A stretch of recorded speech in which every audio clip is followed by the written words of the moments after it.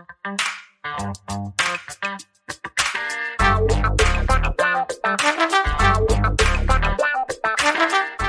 guys, Montel here, and welcome to this edition of Let's Be Blunt with Montel. In this special edition of Let's Be Blunt with Montel, we're going to explore Leafly's strain of the year. As any regular cannabis consumer can tell you, not all cannabis is created equal. In recent years, most consumers have generally divided cannabis into one of three categories: indica, sativa, and hybrid, based on general outcome of effects and how they feel from these products. But however, the industry experts are now saying that these terms really are meaningless, that when tested in a lab, there are no identifiable characteristics consistent with these terms. What is generally consistent is the effect and the profile from a particular strain. Now, here to talk to us a little bit more about this and also help us introduce the Leafly Strain of the Year is Leafly's Director of Science and Innovation, who holds a PhD in neuroscience from Harvard University and a Bachelor of Science in Genetics from the University of Wisconsin, Nick Jikomes. Thanks so much, Nick, for being with us. And also Leafly's California Bureau Chief and co-host of The Hash podcast, David Downs. Thanks, gentlemen, for being with us. Thanks, Montel. Thank you. No, thank you both. Thank you both. So this is a big time of the year for Leafly, right? I'll throw that to you, David. It's the biggest time of the year. It's such a obviously terrible winter, but cannabis has been a bright spot all year. It's been labeled essential since March. People have been turning to it for wellness and health relief. And at the end of the year, we can look back and say, wow, even though we had such a terrible year, cannabis was not deterred. It made strides and inroads in 2020 like never before. And one of the bright spots for me was the development of new strains, the release of new strains. The experience of cannabis continued to improve in 2020. And we culminate that at the end of the year with our strain of the year. And we've seen, I think one of the things that you really point out is that, cannabis has pretty much been, COVID resistant in a sense, from the standpoint of, it's one of the only industries that's actually seen an uptick. We've seen the proliferation of more and more cannabis being delivered to people in the states that it's legal in.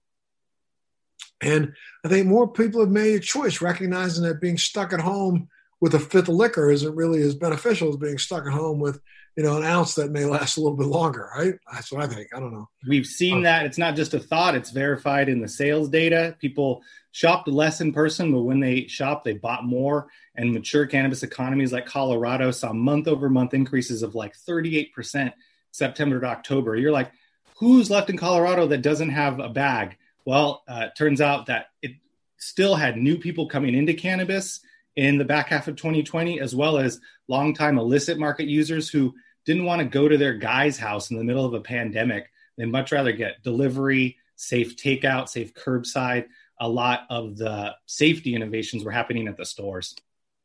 Absolutely. And, I think in general, we take a look at what just happened November 3rd. The election proved that America has spoken again.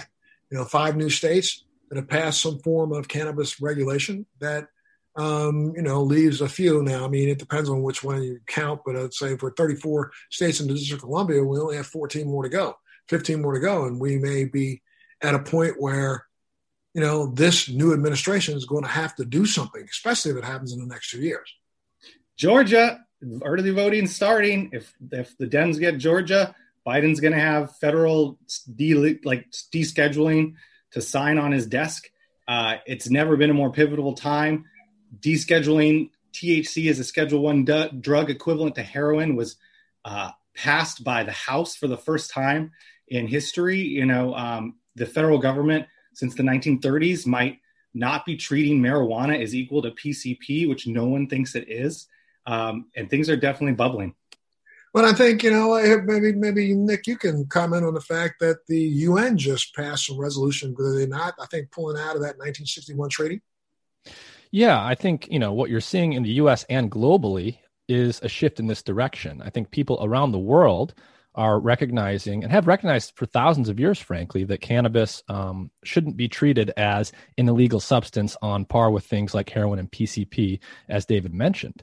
And, one of the things I'm very excited about as a scientist is if we can get to the point in the next year or so where we're going to take the schedules of drugs and change them so that cannabis goes from Schedule 1 down to something lower, or hopefully descheduled completely, that's not only going to be the right direction politically, but it's also going to open the floodgates for more research to happen. And that's been something that's really been held back for decades at this point. And well, I tell you, in some ways, you look favorably at and you think, boy, keep your fingers crossed, things are going to change in the right direction. But then you have to recognize that 6 months ago, the president-elect, said that he still thought cannabis was a gateway drug. So we clearly have something that we need to get done right now, and that's educate this president and this vice president. And let's also remember, coming from a state of California being a state that has had, legal cannabis now for years, you had an attorney general who was behind watching the rise every single year in arrests for small quantities. I was shocked when I did some research and realized that it was 2019 was the first time that we saw a slight downtick in the number of arrests for just simple possession. And that's 500,000 people a year have been arrested, or give or take, 600,000 people. And meanwhile, adult use legalization polls at 61%, according to Gallup. Medical polls at 91%, according to Gallup. Clean water doesn't poll at 91% in America. It's the policy is more popular than any party or any politician in the last election. And it totally makes sense for people to wonder, is the system broken if it's taking this much agreement to even move it forward that tiny little bit? And for the people that are wanting to hold Biden's feet to the fire and Senator Harris, I would also remind them that he speaks for still 45-ish% of the country who does still have legacy knowledge about the gateway drug. Here in California, the majority of cities and counties banned local cannabis stores after we had fully legalized in 2016. There's a lot of local work to be done. There's a lot of work to be done among our community members, in our own homes, and in our own hearts. And that change percolates up and sticks a lot better than the top-down reforms everyone's hoping will swoop in and save us. Well, and I'll throw out a little question, though, and then maybe both of you can take, each one of you can take a shot at answering. But, when we look at cannabis and we really stop and think about, what are we going to have to do to make a change? It seems to me, just like, we have those who are doubters and naysayers to climate change, those who are doubters and naysayers to COVID vaccines, those who are doubters and naysayers to any form of science. It's as if you can't beat the door in with, some sort of a rant or, some tool to break it down. We can't seem to get people to understand that the science has been here and has always been here supporting cannabis. What's it going to take to get people to change their attitudes? I mean, I think, but personally, I think it's magazines like yours, Leafly, and organizations like that are putting out more and more information to educate, to see if we can get some sort of a consensus in this community beyond the business consensus. I don't know if I'm making my point, but everybody has been so focused on making a dime for themselves, and nobody gives a damn about the future. I'm being honest. This is the way I feel about it. I've been to so many cannabis, conventions and seminars, and it's all B2B. We have a huge B2B process going on, and most of the B2Bs are hiding that little secret sauce that helps make their business a little bit more successful than the one next to them, rather than come together as an entity and say, it's time for us to lobby together. What's it going to take to get us to start thinking a little bit? Look, everybody needs to make a buck. I get that. But what's it going to take to get us to start understanding that rising tide does lift all boats, rather than be the one boat sailing by yourself? What's up, yeah, Go ahead. Go ahead, David. Okay, I'll start. I've been on the beat since 2010. And one thing I've seen change hearts and minds more than anything else that really kicks open the door is when someone in your life has a condition for which medical cannabis benefits them. And if it's your wife or your kid who's sick with cancer and CBD is working, you are a evangelist for that at that point. And that's the sheer medical efficacy of cannabinoids on the health and on the wellness side tends to be its own advocate. And that's why it continues with this inexorable march. That's why Mississippi is here legalizing medical marijuana finally, and medical marijuana as a policy is in the scientific backwaters of the country, in the Midwest, in the deep South. So that arc of efficacy continues to bend people to cannabis. How do you amplify that? I think we do live in a time where you can get Leafly, the app, on your phone. We have access to true sources of information, more bipartisan people who are saying, yeah, cannabis works. I think it's making its own case. And if it wasn't effective, we wouldn't be here today, because Lord knows they've waged a war to prevent us from being at this point. And cannabis has won that war. Remember, you turn around, cannabis won that war in South Dakota, and then South Dakota turned around, and now there's a whole movement there to get that overthrown.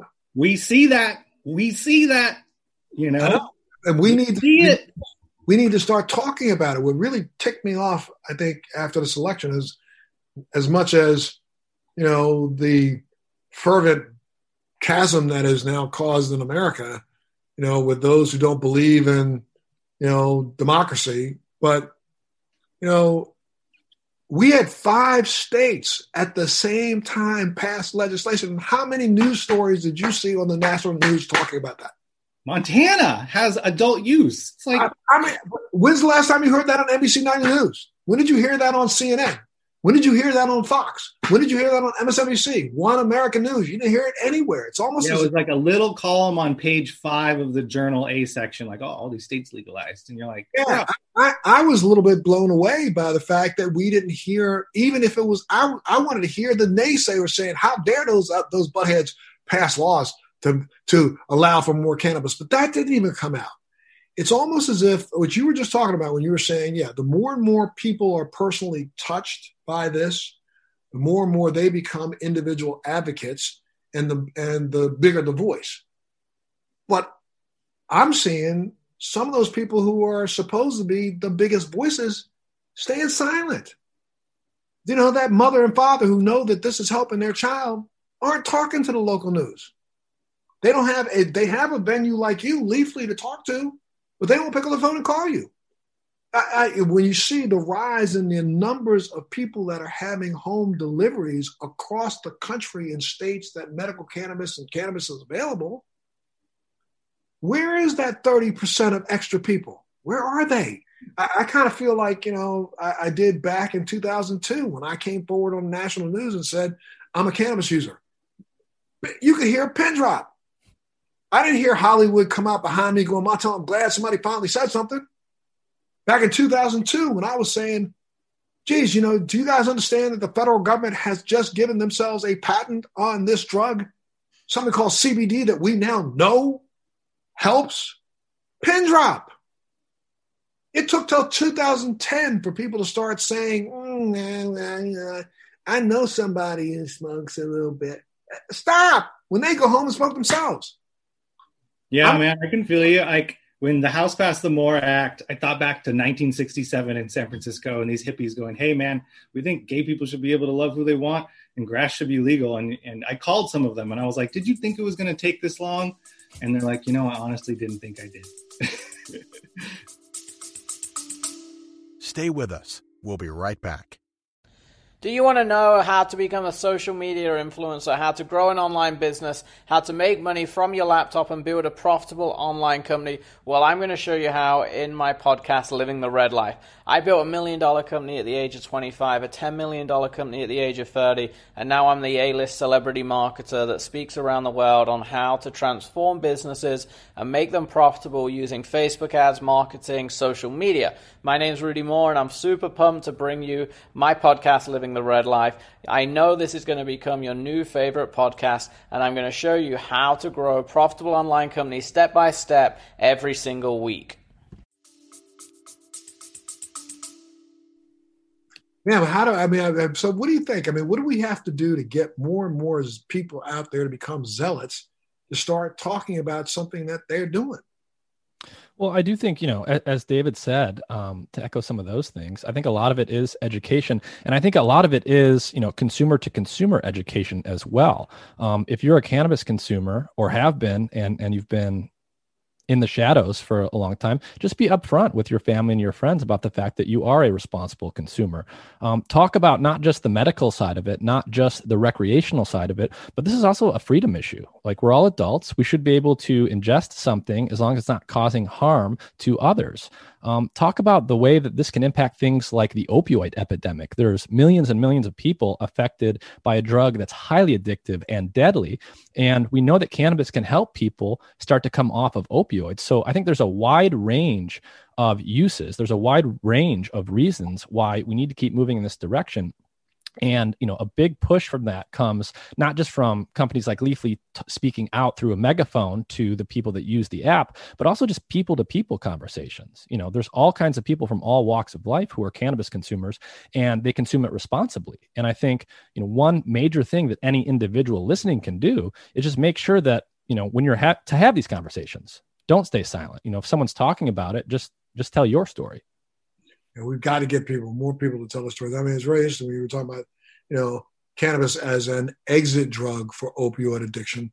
I did a show with Dr. Oz almost 3 years ago, where we had doctors on from several hospitals in the New York area that were studying this. And then one doctor who's actually profoundly was moved and said she didn't believe it herself, but recognized that cannabis was probably one of the best gateway drugs or exit drugs from opioid addiction.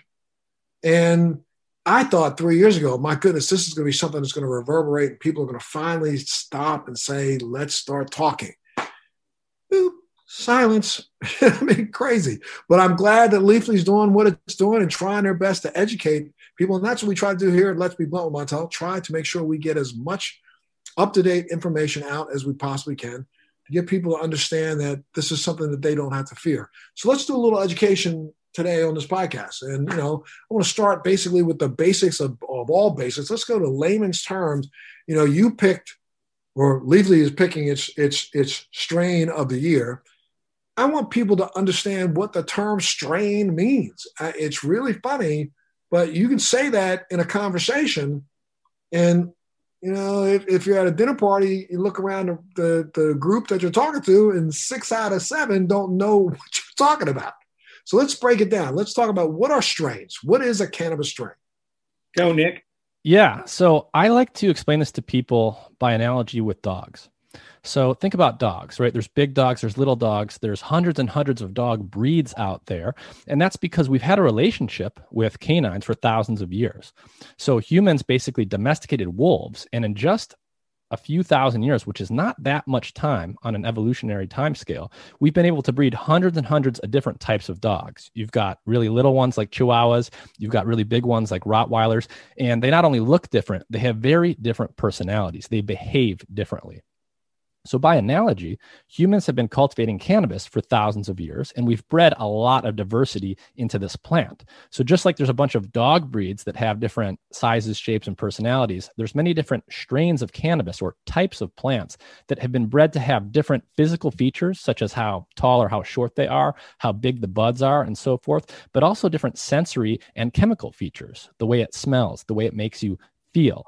And the thing about cannabis is because it's been illegal for so long, and we've had a lack of scientific research and data for so many decades, there's been some misunderstandings that have propagated themselves through time. So people historically, and many consumers still to this day, have believed that the way that a strain looks physically is telling you something very specific about how it will make you feel. The basic idea is that the short, stout plants, usually called indicas, are the ones that are going to be more sedative or relaxing, whereas the tall, thin plants, usually called sativas, are going to be the breed, so to speak, the type of strain that is going to make you energized or uplifted.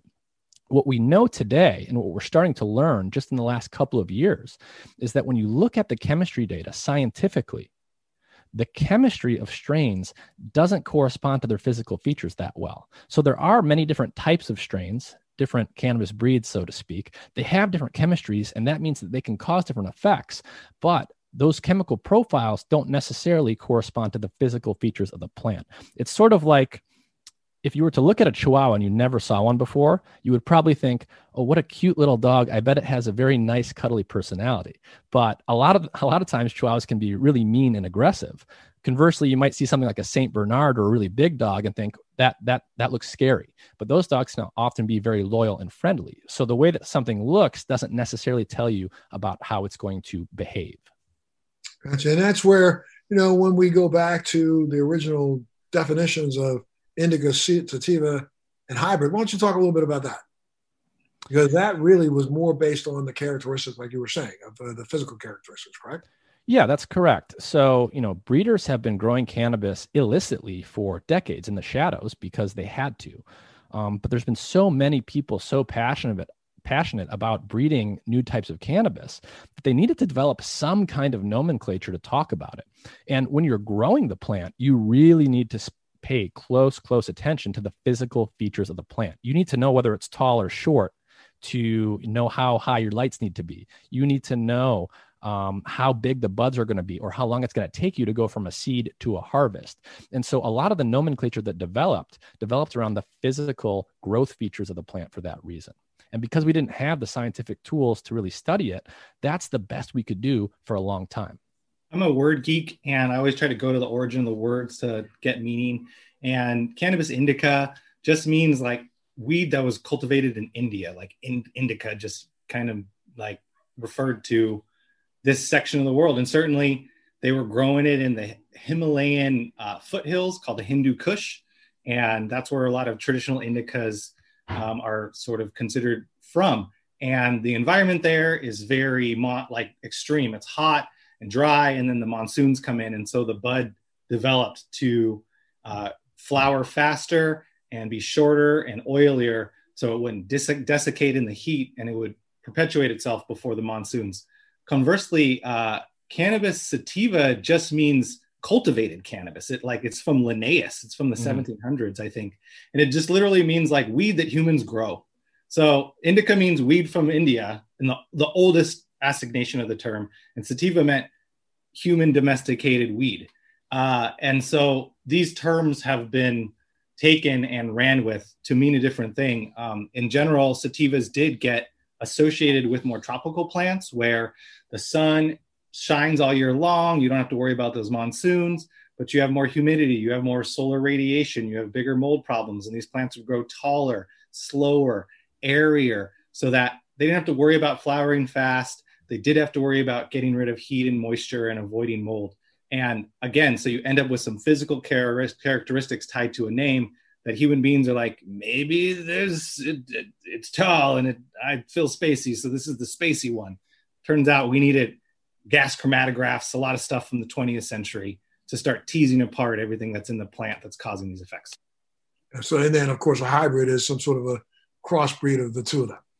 Yeah, and these days there's been so much crossbreeding and hybridization over the years that, it's not uncommon to hear a bud tender say, well, everything's a hybrid. You're very unlikely to run across a true original sativa or a true original indica, whatever that means. Everything is in some sense a partial hybrid. And that's also made it difficult. Something like 2/3 of the strains in the Leafly database, for example, are classified as hybrids.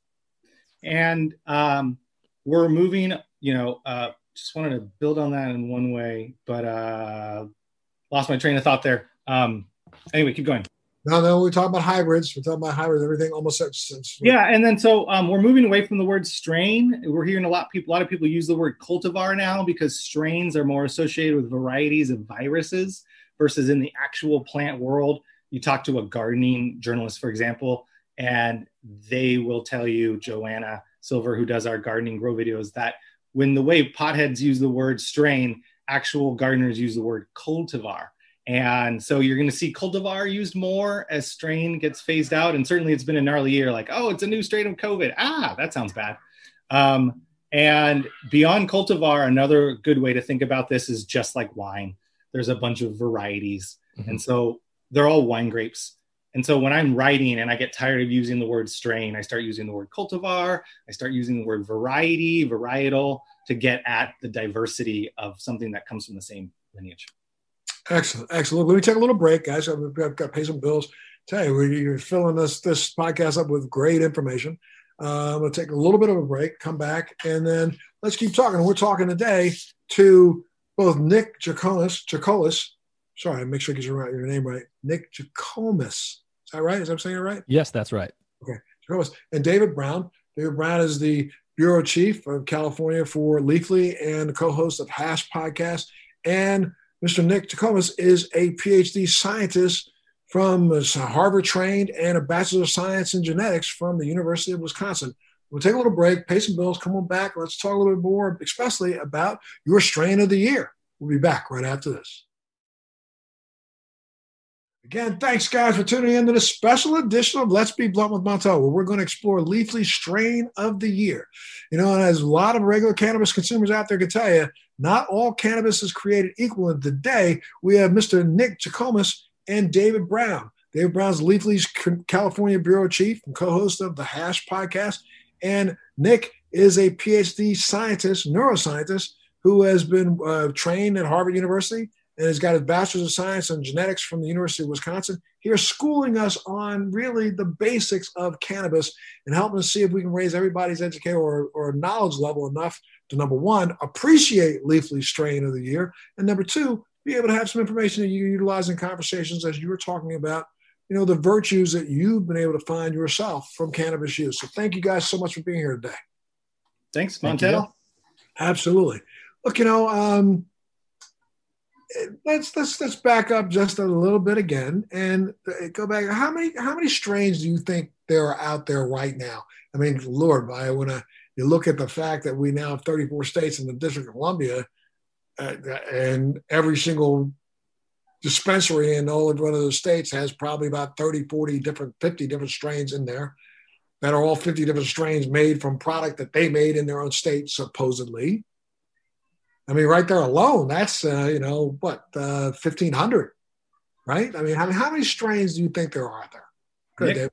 Well, I like to think about this on the one hand as how many strain names are out there in the consumer marketplace. And on the other hand, how many distinct chemical varieties of cannabis are there within that group of strain names. Now, in terms of strain names, you're absolutely right. There's no regulation here. You can come up with a new name for a product, whether or not it's actually a new strain or cultivar. And so there are thousands. On the Leafly strain database today, we've got over 3,000 distinct strain pages, which mean that there's over 3,000 strain names out in the marketplace that you're going to find on product labels if you go to a store. An individual store might have dozens or even hundreds. Now, that does not mean there's over 3,000 unique types of cannabis out there. That's not true. If you actually look at the data and you look at the chemistry from all of the lab data that's out there, and that's something that we have done at Leafly, there's really only a handful of distinct chemical varieties of cannabis. And so even though there's thousands and thousands of strain names, there's really a much smaller but workable diversity of chemical types of cannabis that you're likely to find. Just a few different profiles that all of those individual strain names will map onto. Yeah, so it could be like your neighbor and your dog, two dogs getting together. You don't have a new lab mutt, be like, that's a brand new breed of dog. We have dubbed this the Highland Lab, and sold it on the market as the Highland Labs. You're like, wow, there's a new dog breed. Actually, there was just two strains got together and someone branded it and marketed it. That's why we're seeing what we call the name gain or the strain game right now. But when we look at the individual, let's call them cultivars for a second. Yeah. We know that based on how they are grown, who did the growing, where the lights were, they express themselves with all the varied components in a different way, right? I mean, you're going to have, one Blue Dream that, might be a little bit higher in THC, a little bit, that has a touch more CBD in it, maybe a little bit more CBG that was left over that didn't go out in. Looking at the terpene profile is going to be entirely different. And then the, flavonoid profile is going to be entirely different. So would every single individual bag be an individual different new strain? Well, it is possible because, there's nothing right now. It's not like another industry. If you go buy a bag of apples from the grocery store, there's a bunch of rules and regulations baked into what you can call that type of apple. You can't just put Golden Delicious on any old bag of apples you want. There's actually rules and regulations that industry has established that define what type you can refer to your apples as. That doesn't exist in cannabis. So if you go buy Blue Dream, the same store, you can walk into the same store and buy two different Blue Dream products from two different brands. One of those might be Blue Dream, the genuine cultivar that has a particular type of genetics, and it's going to have a particular profile that can still vary from grower to grower because environmental conditions can vary. But another product might be labeled Blue Dream. It might have the Blue Dream strain name, but it might be a completely different strain, and someone just chose to call it Blue Dream because they know that's a popular name and thought it would sell better.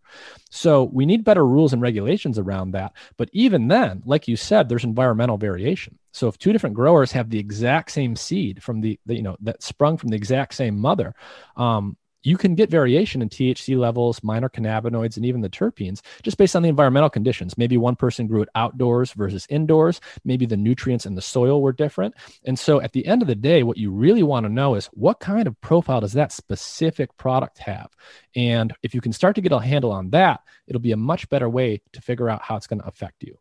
Another thing that's going on is people are hunting for stability and reproducibility at the highest level. So if you go to Europe, and you go to the GW Pharma farm where they're growing weed just for Epidiolex, the CBD tincture for kids with seizures, they have strain number 14592 or some numbered cultivar that they have created a standard operating procedure around propagating and cultivating such that they're trying to get the same mix of molecules at the end every time.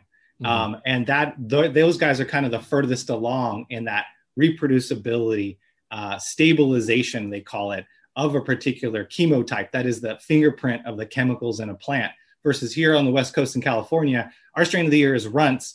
And you're going to see fake runts that test at 15%. You're going to see real runts that the cookies companies will tell you is 25%. And you're going to see a lot of just gelato that got relabeled runts.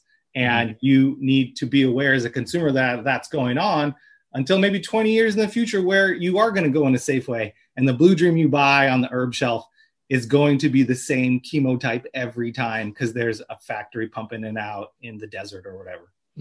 At the same time, I want to add that it isn't completely random. So a really good grower. So if you find a good grower, what you're going to be looking for is consistency. I would say that's one of the main things. And I can tell you from looking at data from thousands and thousands of samples from thousands of producers that a lot of these producers, not all of them by any means, but the good ones, can get a nice, consistent strain every single time. So if you look at a really talented grower growing Blue Dream, and they've got the real deal, it's going to be a THC dominant strain with very little negligible levels of CBD, and it's going to have a very specific terpene profile high in something called myrcene and pinene. And never mind the details, the point is that a good grower and a good brand will produce a really good level of consistency from crop to crop. Now, the trick is, as a consumer, you got to figure out who those good producers are because they don't all operate that way. Yeah. And I remember before I became a cannabis journalist, I was just a buyer, and the guy would be like, oh, I got this lavender and this OG. I'm like, yeah, whatever, man. It's all weed. Strain names aren't real. And then you sort of become a journalist and you see all this weed and you start to see like, wow, this is clearly different than this. This is what Blue Dream looks like. This is what Jack Herrera looks like. This is what OG Kush looks like. And you realize that it's life. And so life has variation, but it tends to vary around a focal point. And if you can expand your mind and be like, strains names don't end all be all mean everything, but they count. Indica sativa hybrid isn't like the end all be all word, but it counts. If you can be more comfortable with the fuzziness of the meanings, you're going to get a lot further. And then, start exploring what terpenes you actually like, which are the aromatic molecules in cannabis that are shaping the effects in many, many ways. Right. And working with, I got you.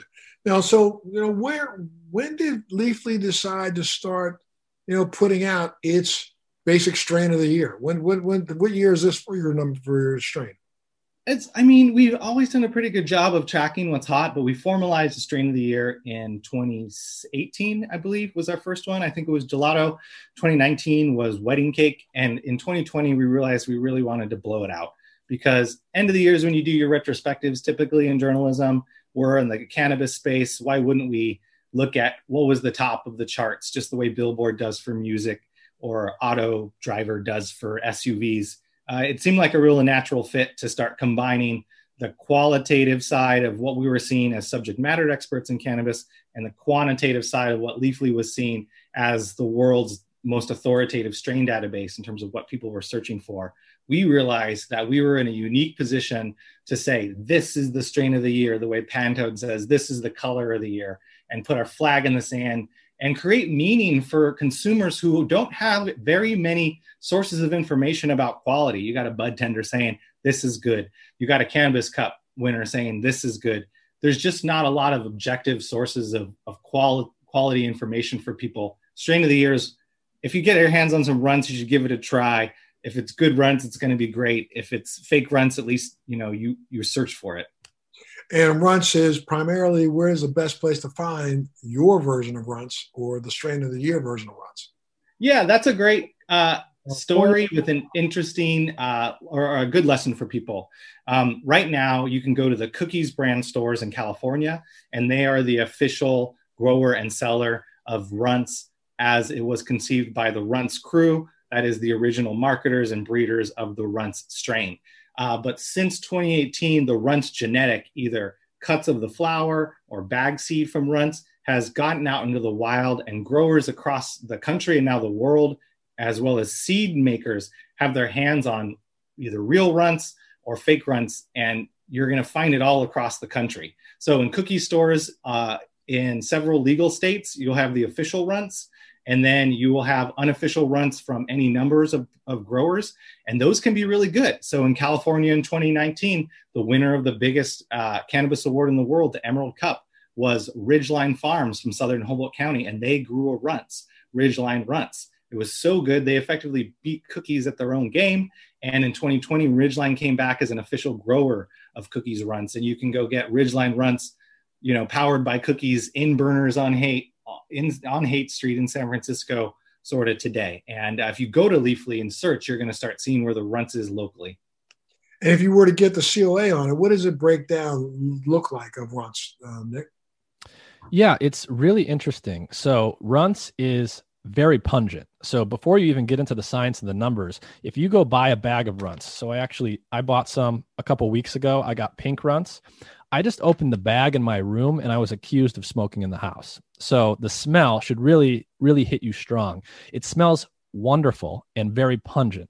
So that's coming from a very strong terpene profile. And on the one hand, runts has a terpene profile that is very common. It's one of the major families of terpene profiles that you see, and I'll describe it. But it's got that profile with a twist. So it's an example of a high THC strain with very little, almost no CBD. So you're going to get it at 20% or higher a lot of the time, but it can come in lower than that, and that's okay. And you're going to have a particular terpene profile. Now, the major terpene in runts, the two big ones, are called beta-caryophyllene and limonene. And that's a mouthful. But the thing to understand is this is one of the most common profiles in cannabis for terpenes. So many, many strains will have those two terpenes. Beta-caryophyllene is really interesting because it has anti-inflammatory effects. It's the only terpene that's actually known to act as a cannabinoid. And it acts on something called the CB2 receptor in the endocannabinoid system. And again, that's a mouthful, but every time you hear CB2, you should think anti-inflammatory. Drugs that activate CB2 tend to have anti-inflammatory effects. That includes beta-caryophyllene, the terpene. It also includes THC. A lot of people forget that THC actually has some medical efficacy itself. It's not just about the recreational side. And so you've got these two compounds that can have an anti-inflammatory effect. And then you've got a compound called limonene, which is found, because of its name, you can guess that it's found in lemons and limes. And it's got a citrus aroma. People think that it smells very nice, usually. And there's some evidence from animal studies to suggest it might have beneficial effects for anxiety. That work has not been done in humans yet, but there's actually clinical trials going on right now looking at limonene and what effects it might have on humans. The twist for runts comes not from the THC, which a lot of strains have, not from the caryophyllene and the limonene, which a lot of strains also have, but it also tends to have relatively high levels of this third terpene called linalool. Linalool is a really nice flowery, floral smelling terpene that's found in lavender and other flowers. It's used in perfumes. People think it smells really nice. It's commonly associated with relaxation, but it's really this combination, this bouquet of the cannabinoids like THC and the terpenes like linalool, limonene, and caryophyllene that are going to give runts its specific personality. Gotcha. And so if you're looking for a runts in someplace other than California, another city, and you can get them to give you the COA on it, kind of take a look and see what those levels are. What kind of what's a ballpark level of linalool you should be looking for? Maybe. The first thing I recommend to consumers is don't focus so much on the percentage, focus on the top 3 terpenes. It's almost like a chemical fingerprint that tells you about that strain. So in the top 3, you want to look for beta caryophyllene and limonene in the top 2, and then see if linalool comes into that 3rd position. Now, for the total terpene content of a strain, if you're getting total terpenes at 1% or higher, that would be considered a very terpy strain that's going to have a very strong terpene profile. But look for those top 3, caryophyllene, limonene, and linalool. And if it's coming in above 1% total terpenes, then you know that's going to be a pretty pungent strain. I would add that we did like a strain similar to runts on Leafly News and some other runners up. And the parents of runts are worth looking at, the gelato and the Skittles. You're going to find a lot of stuff you like there. And then specifically in the gelato line, you're going to see a replication of the runts chemotype. So look for gelato, look for GSC, look for Thin Mint Girl Scout cookies, although it's just called cookies now. Even Gorilla Glue 4 will get you halfway there in terms of that particular chemical fingerprint. And if you can't find runts, oftentimes you can find gelato or its crosses or those cookies and start down the path to the runts experience. Yeah. And that's really why if you start to understand just a little bit about the cannabinoids and the terpenes, you can start to liberate yourself from being beholden to all the strain names and all the marketing tricks that are out there. If you start to understand that a strain like runts is pretty similar to a strain like Gorilla Glue or gelato or cookies, just like David described, now you can walk into any store anywhere and find something that you know will work for you because it's got that profile. So you're not dependent on finding just one strain or just one brand. And it also feels like we are finding like something in the ether where like this particular chemotype is resonating the most with Homo sapiens. They're like through just the pure market analytics that it's throwing off, human beings really like THC, beta caryophyllene, limonene, and linalool. They're getting euphoric. They're getting relaxed. They're getting uplifted, and they're getting soothed. And in 2020, that sounds like something we all could freaking use. And it's no surprise, really, that the market has spoken, the mass sort of the big data picture of all these people and all these strains lands here.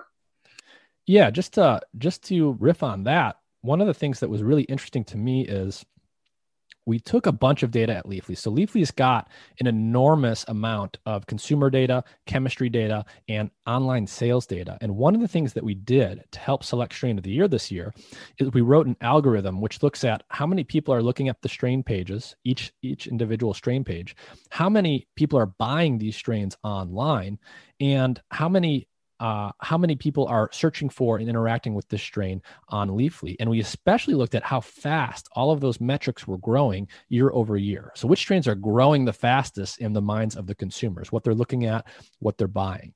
And what we found is that actually the top 10 strains that got the highest score across those factors, according to our algorithm, they all happen to have that same basic terpene profile, pretty much that same chemical fingerprint that David described. They were all high THC strains that had high levels of beta caryophyllene and limonene.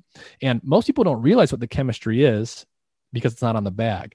That wasn't part of our algorithm, but it was an interesting output. We just looked at consumer preferences and how fast those things were growing. And it seems to be that for some reason, this profile is resonating a lot with consumers right now. Absolutely. And it has to have something to do with, the overall psychological profile of America, of people right now, I guess, because, people are sitting at home, they don't want to be zoned out, but they want to be able to still be able to interact with others but have a mild euphoria. And then at the same time, like you were saying, for those who need a little relaxation, it is probably helping out there a little bit. People want to be able to calm down a little bit. That's probably helping out. So it's really good. Now, what do you guys think? You were just talking about 2020, almost ready to come to the end. What are you looking at for 2021? What do you think the next year has in store for cannabis? I mean, for cannabis in general? I know I just did some lobbying in South Carolina a week ago with the Marijuana Policy Project, talking to one of the senators who's responsible for moving their bill forward. What do you think the next couple of states maybe that might break through? We are working on our 2021 predictions right now at Leafly News. They'll be out next week. We were just scored our 2020 predictions, and we were pretty good. I think the Rona threw every prediction for 2020 for a loop, and we saw that throughout. Like where we were wrong was because, we had this other big problem this year. Next year, states that didn't make it this year and can't go to the initiative process in 2021, we might see reconsider cannabis legalization in the legislatures. So back in the legislature in Pennsylvania, back in the legislature in New York, you're looking at states in the Midwest there and the Eastern Seaboard where there might be enough like room in the legislature to move this, like the Connecticut's of the world, places like that. That's where we're looking at. And then there's a bunch more that are going to run in 2022 as an initiative.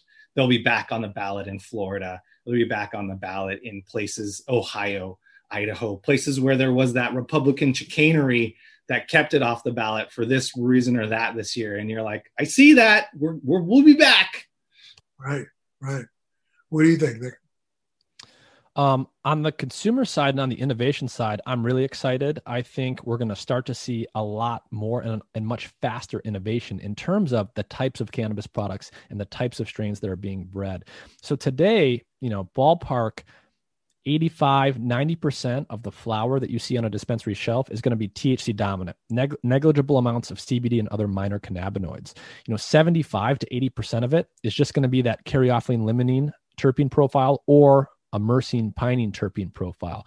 I think what you're going to start to see and what we're starting to see in some of the lab data that's just starting to come out is a lot more innovation in terms of the chemistry and the effects of products. So you're going to start to see strains and other products that have minor cannabinoids that are playing a more prominent role. Things like CBGs, things like CBC. You're going to start seeing breeders and producers experiment with other terpene profiles that aren't so common today. And that's going to mean new strains, new products that have new effects and new sensory profiles as well. They're going to smell different and they're going to taste different. So I'm really excited and I'm really optimistic that 2021 could be a big year where we start to see that happen a lot faster. I want to build on that. We're going to see those rare cannabinoids like Delta-8 or CBG, especially isolated and put into edibles and sold specifically as effect-based edibles. We are seeing like big data and genomics target gaps in terpene profiles and like breed for plants that have smelled like nothing that's ever existed before. Mm-hmm. The problem is those plants are going to face a market where consumers have a much more awareness of the cakes and the gelatos than they do of these new and emerging ones. And there's a marketing juggernaut behind some of the traditional strains on their trajectory. So in 2021, we are watching very closely ice cream cake and gushers and apple fritter and Cushman's and sherblato. I'm giving up game here. Jungle cake, Geranimals, Gelinade. We're in like the 5th generation of cookies crosses and people can't get enough of it. I do think we're going to see more apple flavored strains sort of continue to gain. What's exciting is that like fashion strains, it's not like hit and miss. There are genuine trends that rise and fall over time. You can see it in the data. You can see an old classic strain fall off. You can see a new one rise up. And part of that's marketing, but part of it is actually connecting with the market. And so we expect to see extensions of traditional trajectories in 2021, even as we see some of these never before seen or even fathomed flavor profiles come to market. Yeah, I completely agree. You're going to see new stuff, but you will definitely see a lot of the cookies, the cakes, and the glues stay strong in 2021. People just love those strains, and they're actually becoming more popular. Yeah, cookies has been one of my favorites for quite a long time. As a matter of fact, when I put out my own brand, And this is really very interesting because I will tell you something. I put out a brand myself years ago that literally we were one of the first to literally try to push our terpene profile in a gel cap and edibles up to 5%. We were pushing in, and again, I was 3 different formulations, but formulation for the morning, afternoon, and evening, and was in that exact same world that you're talking about in the beta-caryophyllene, lenolul, and limonene. So, yeah, very, very, very bad. I guess I was a little bit ahead of my time. Yeah. I think so much of that is where the consumers are at and how fast they're going to get there. The science is pulling ahead. Cannabis crop science is running 80 years behind, but it's catching up like villages that never had any tech and now have cell phone towers. And it's so head spinning that I think there's going to be cannabis products coming on the market that don't get you high, that you don't have to smoke. They're not even going to be billed as explicitly cannabis per se. One of the weirder things this year was seeing smokable hemp flower, very terpene rich smokable hemp flower appear in Georgia truck stops and a lot of prohibition places because of the Farm Bill and hemp CBD being different than THC. All the innovators around terpenes that were supposed to be making type 2 THC CBD equivalent cultivars, they all just went into hemp and made terpene hemp that people are smoking now. Like it's rolled in cigarettes and it smells good. And so that 21 future is be so far beyond the word cannabis and the modality cannabis, it just really makes your head spin. Well, I'm so excited, my friend. And thank you so much. Thank you both for sharing with us. And again, we're going to call it. So you're calling Runts is the selection of the year, right? Cultivar of the year. You heard it here and you heard it on Leafly, but I'm so happy you guys decided to come on and share that with us. And I want you to know you always have a home here. You know, I do a lot and try my best. I don't know if you've seen the recent book by Dr. Bonnie Goldstein. Have you seen that book? Yeah. I haven't seen it yet, no. We love Dr. Goldstein. I had Dr. Goldstein on recently. And also in the last couple of days, we've been having some, doctor level, scientists on talking about, horticulture in general and how that can translate into our space. And I'm glad that there are people like you, Nick, that are really bringing this knowledge home for, a community that needs it so badly. Anything you want to add? Either one of you? I mean, just to pivot on what you just said, I think there's still a lot of room and we still need a lot of help in this industry for people that have a medical background or a science background, whether that's on the botany and cultivation side or the biotechnology and hardware side. So the actual biological engineering side of it, but also the hardware and tech side of it. Like there's a lot of innovation going on in this industry at all levels. And it's not just people who've been growing pot for years. It's scientists and engineers from multiple disciplines who can contribute to innovation in this industry. They just passed something today that allows for laboratories to now go and purchase products from dispensaries rather than having to import it from overseas or did that just happen today? Yeah, I mean, the way to think about it is the federal government erected like a mountain of barriers to prevent us from ever finding anything good in weed. And now those barriers are going down several feet. It's like cannabis still has to run the race with both of its arms tied behind its back. And it's amazing they ever found any efficacy under the rules as they're written. But yeah, the rules are getting better. And that's where I want to land on for your followers and listeners is a message of hope and fortitude going into 2021. Cannabis was essential and it charged this year. If you want to get into the industry, bring your talents in. We are in the middle of a brain sort of blossoming in terms of smart people entering cannabis and bringing it to more people. The strains are going to keep getting better. The industry is going to stay essential. It's going to continue to employ people and safely serve people. And that healing is going to continue. And it's going to be for more people in more ways than you can imagine. So don't be depressed. Don't worry about how it's going to turn out. Just get up and do the work. And you got to have hope, as Harvey Milk said.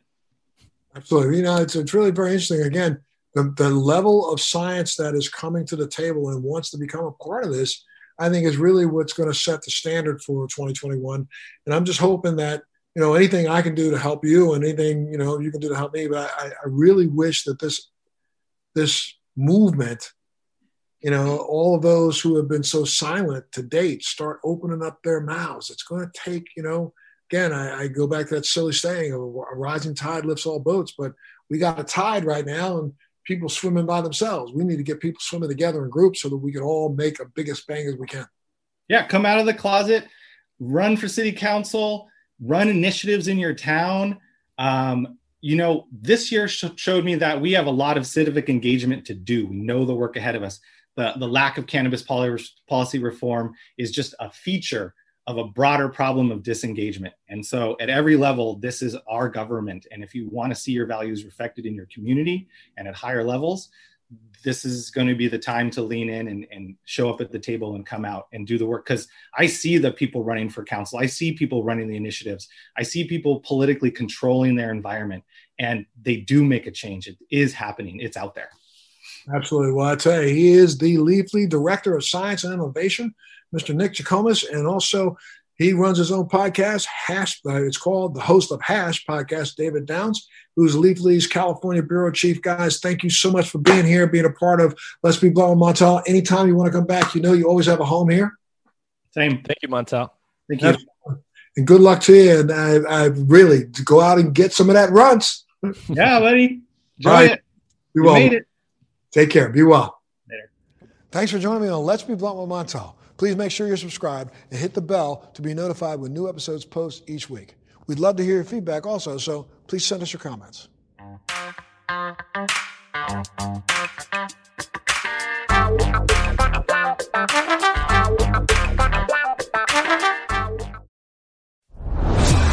Are you dealing with best life burnout, constantly striving for more, and quite frankly, over it? Maybe you just want more joy, peace, and laughter in your life now. Well, then let's go. Welcome to your new favorite podcast, Hot Happy Mess, hosted by me, your girl, Zuri Hall. We are celebrating our magic in the middle of life's messes. Don't miss new episodes every Wednesday. Listen to the Hot Happy Mess podcast on the iHeartRadio app, on Apple Podcasts, or wherever you get your podcasts. Thanks for listening to today's show. To check out more great cannabis podcasts, go to podconnects.com. Here's a preview of one of our other shows. I'm Larry Mishkin, and I'd like to invite you to join Rob Hunt and me on our weekly podcast, The Deadhead Cannabis Show. Each week, we explore the latest cannabis and jam band news and reminisce with other Deadheads and jam band lovers about the great musical acts that we've seen and heard. Check out a new episode every Monday.